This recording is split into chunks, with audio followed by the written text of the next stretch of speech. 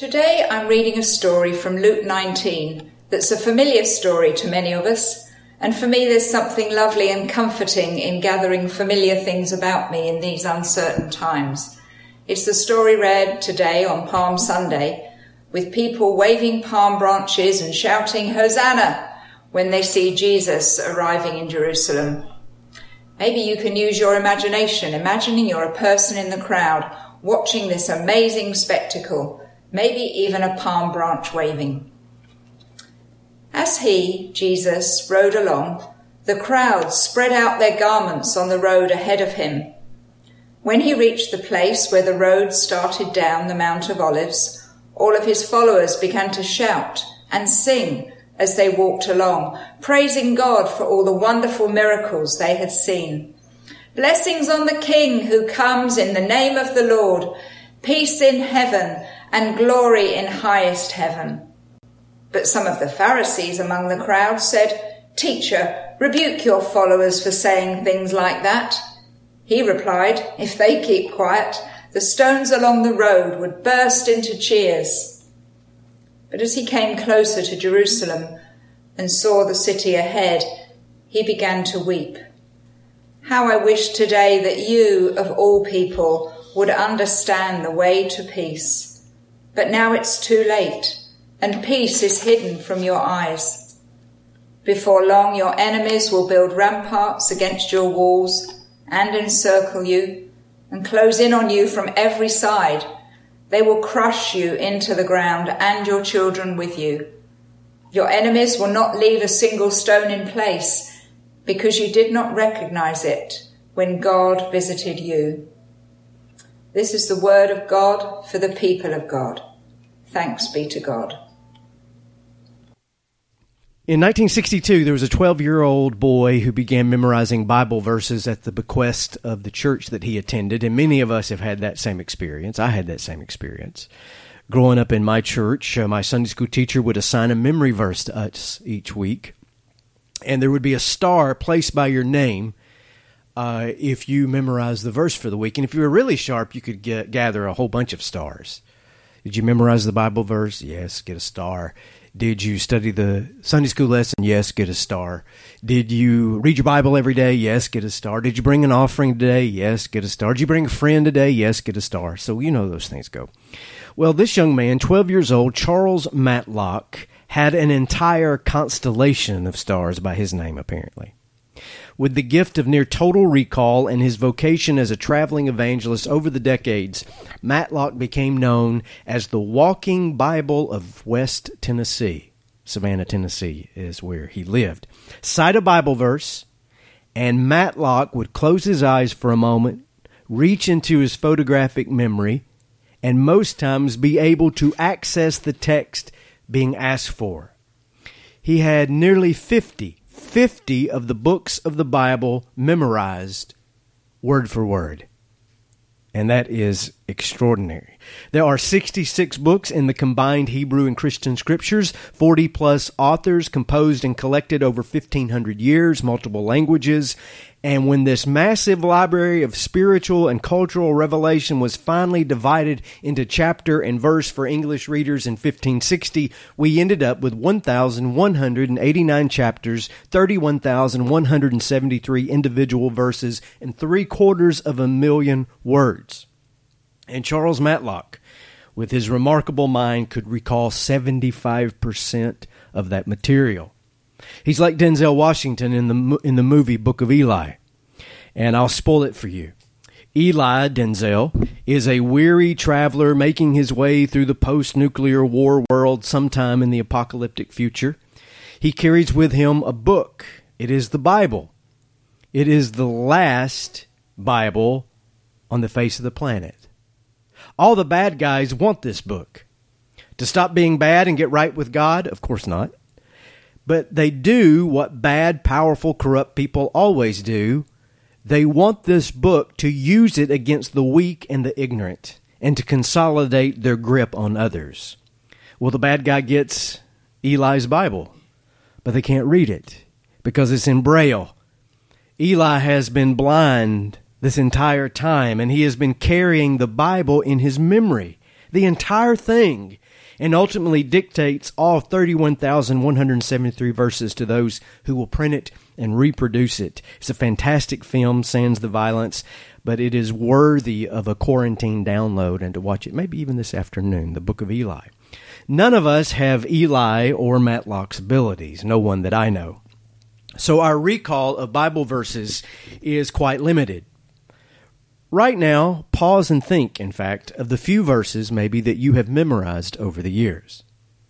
And if these cameras, and I don't know which camera I'm on right now, if these cameras could be turned around and aimed at you, and we asked you for a memory verse, could you call up one? Could you call up two? Could you call up a half a dozen?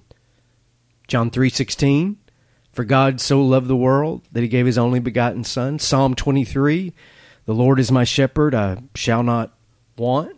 Psalm 46, be still and know that I am God. Now abide these three, faith, hope, and love, and the greatest of these is love. Luke 6, do unto others as you would have them do unto you. So I wonder, how many verses could you actually recite? I know one you can all memorize. No matter how frail your mental capacities might be, you know it. You know the verse in question. It is the shortest verse in the Bible. 2 words from John. John 11:35. Jesus wept.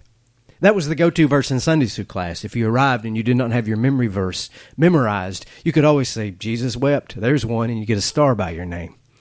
It's a beautiful verse, really, not just a memory verse cop-out. Jesus wept. The Lord of creation, God over the universe, divine being in the flesh, crying and weeping. Why? Well, in John 11, he was standing at the grave of his dear friend Lazarus when that moment was captured by John. Facing death, facing his own death in days to come, seeing the unbelief of those who had followed him for so long but still didn't understand who he really was, and it brought him to tears. But it's not the only place in the Scriptures, those 31,000 plus verses where Jesus cried. There's one more place, and you heard it read today by Anna. If we were together today, physically, not just virtually, we would reenact much of this reading, this traditional lesson for Palm Sunday.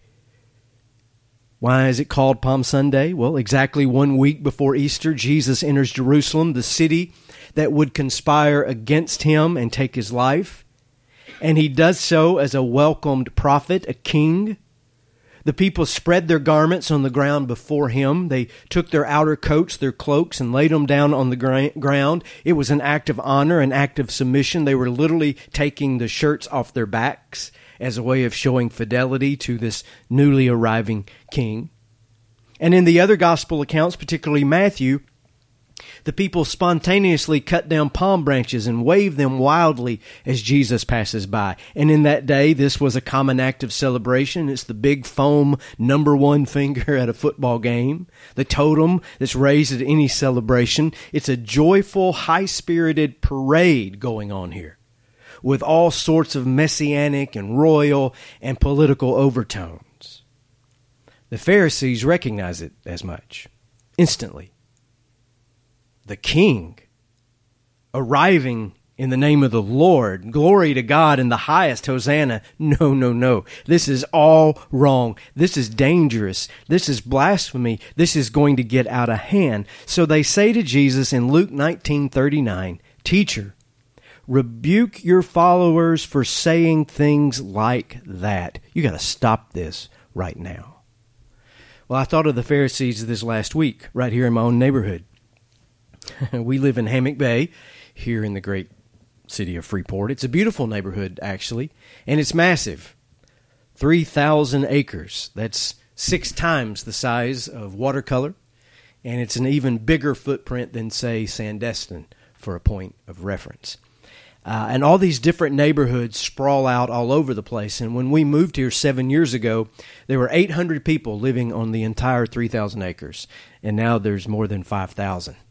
So social distancing is getting a little harder to do around here, but that's a talk for another day. Anyway, with businesses shut down and schools closed, a group of my neighbors organized a Friday parade a couple weeks ago. 5 o'clock, Friday parade. Streamers, balloons, everyone stays in their own cars. Quarantines are maintained. Honk your horn, meet at the designated gather spot, and we'll have a good time and parade through all these different neighborhoods all over Hammock Bay and try to encourage the kids and the families who are stuck at home. Well, the day after that notice went out, I received in my inbox exactly 26 individual emails from the HOA management team. And word had gotten to them that an unauthorized, unpermitted, red tape ignoring parade was about to take place. And oh no, it's not, they said. We forbid it, and you're going to have to go to the city and make proper arrangements. Well, do you know what happens when you tell a group of largely Freeport rednecks that they can't do something that is fairly safe and uplifting and causes no harm to someone? Yeah, they do it even harder. And so this once-a-week Friday parade has turned into a daily Friday parade, and I think largely out of spite toward the HOA. And it's not just cars anymore. Yesterday's edition was quite interesting. They've added motorcycles and RVs and a couple retired military vehicles, and someone in this parade plays reveille over a loudspeaker into every neighborhood, and it goes on for 45 minutes every day. I kid you not. So here are these Pharisees, and they're standing there sort of like an HOA with their clipboards in hand, showing Jesus that he does not have the proper permits for a parade or a demonstration. Cease and desist immediately under penalty of law. And how does Jesus answer? He goes harder.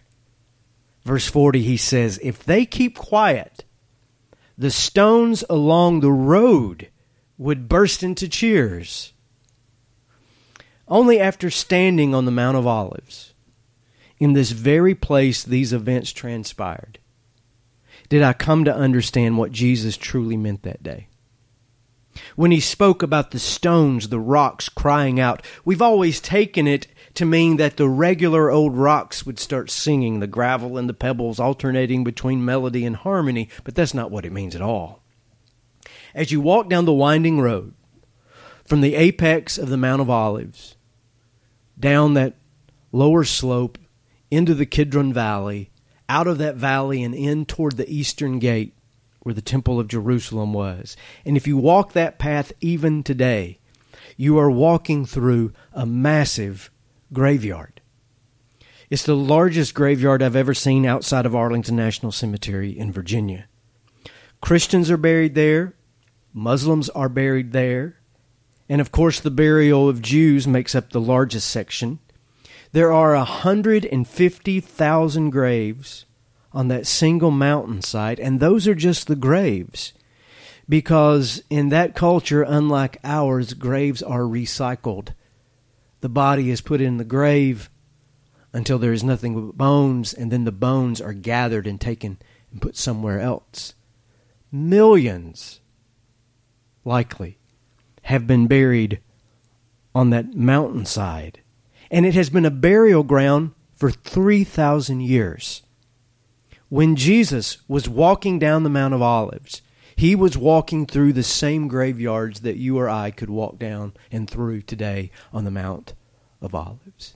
And so what Jesus is saying is nothing about arbitrary stones singing a worship chorus. He is saying if these people now don't tell the truth, your very ancestors will.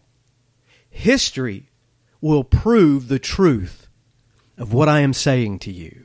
These dead bones will rise, and you will know the truth of all that you have witnessed today. Now, I would like to dwell on that.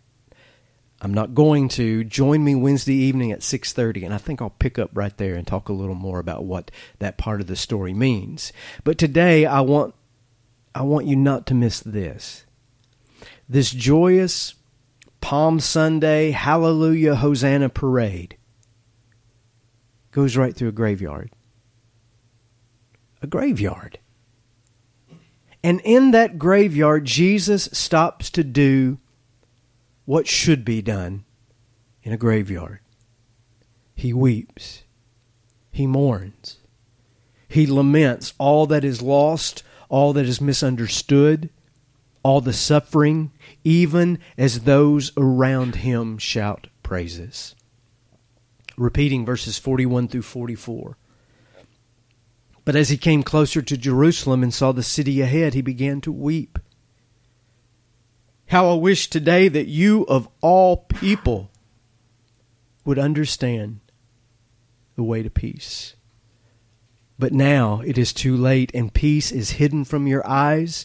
Before long, your enemies will build ramparts against your walls and encircle you and close you in from every side. They will crush you into the ground, your children with you. Your enemies will not leave a single stone in place because you did not recognize it when God visited you. In 40 years, a generation after Jesus spoke these words, this all became true. There's a church on the side of the Mount of Olives called Dominus Flevit. It is the traditional site where Jesus stopped to weep over the city of Jerusalem. There's been a church or a monastery there since the 3rd century. And in the 1950s, when the Franciscans began building the current structure, they excavated graves dating back to hundreds of years before Jesus. So Jesus literally stopped in the graveyard, and Dominus Flevit, it means the Lord cried. Out the sanctuary windows, today you can see the city of Jerusalem, and the dome of the church itself is shaped like a tear. Dominus Flevit, the Lord cried, Jesus wept. On Palm Sunday. Why? Because he knew what was to come. Not for himself, but for the people whom he loved. They were on the wrong path. Ignorance and arrogance would destroy them. You didn't have to be a prophet to see where it was all headed. He knew that the graveyard in which he stood would only expand. And it drove him to tears.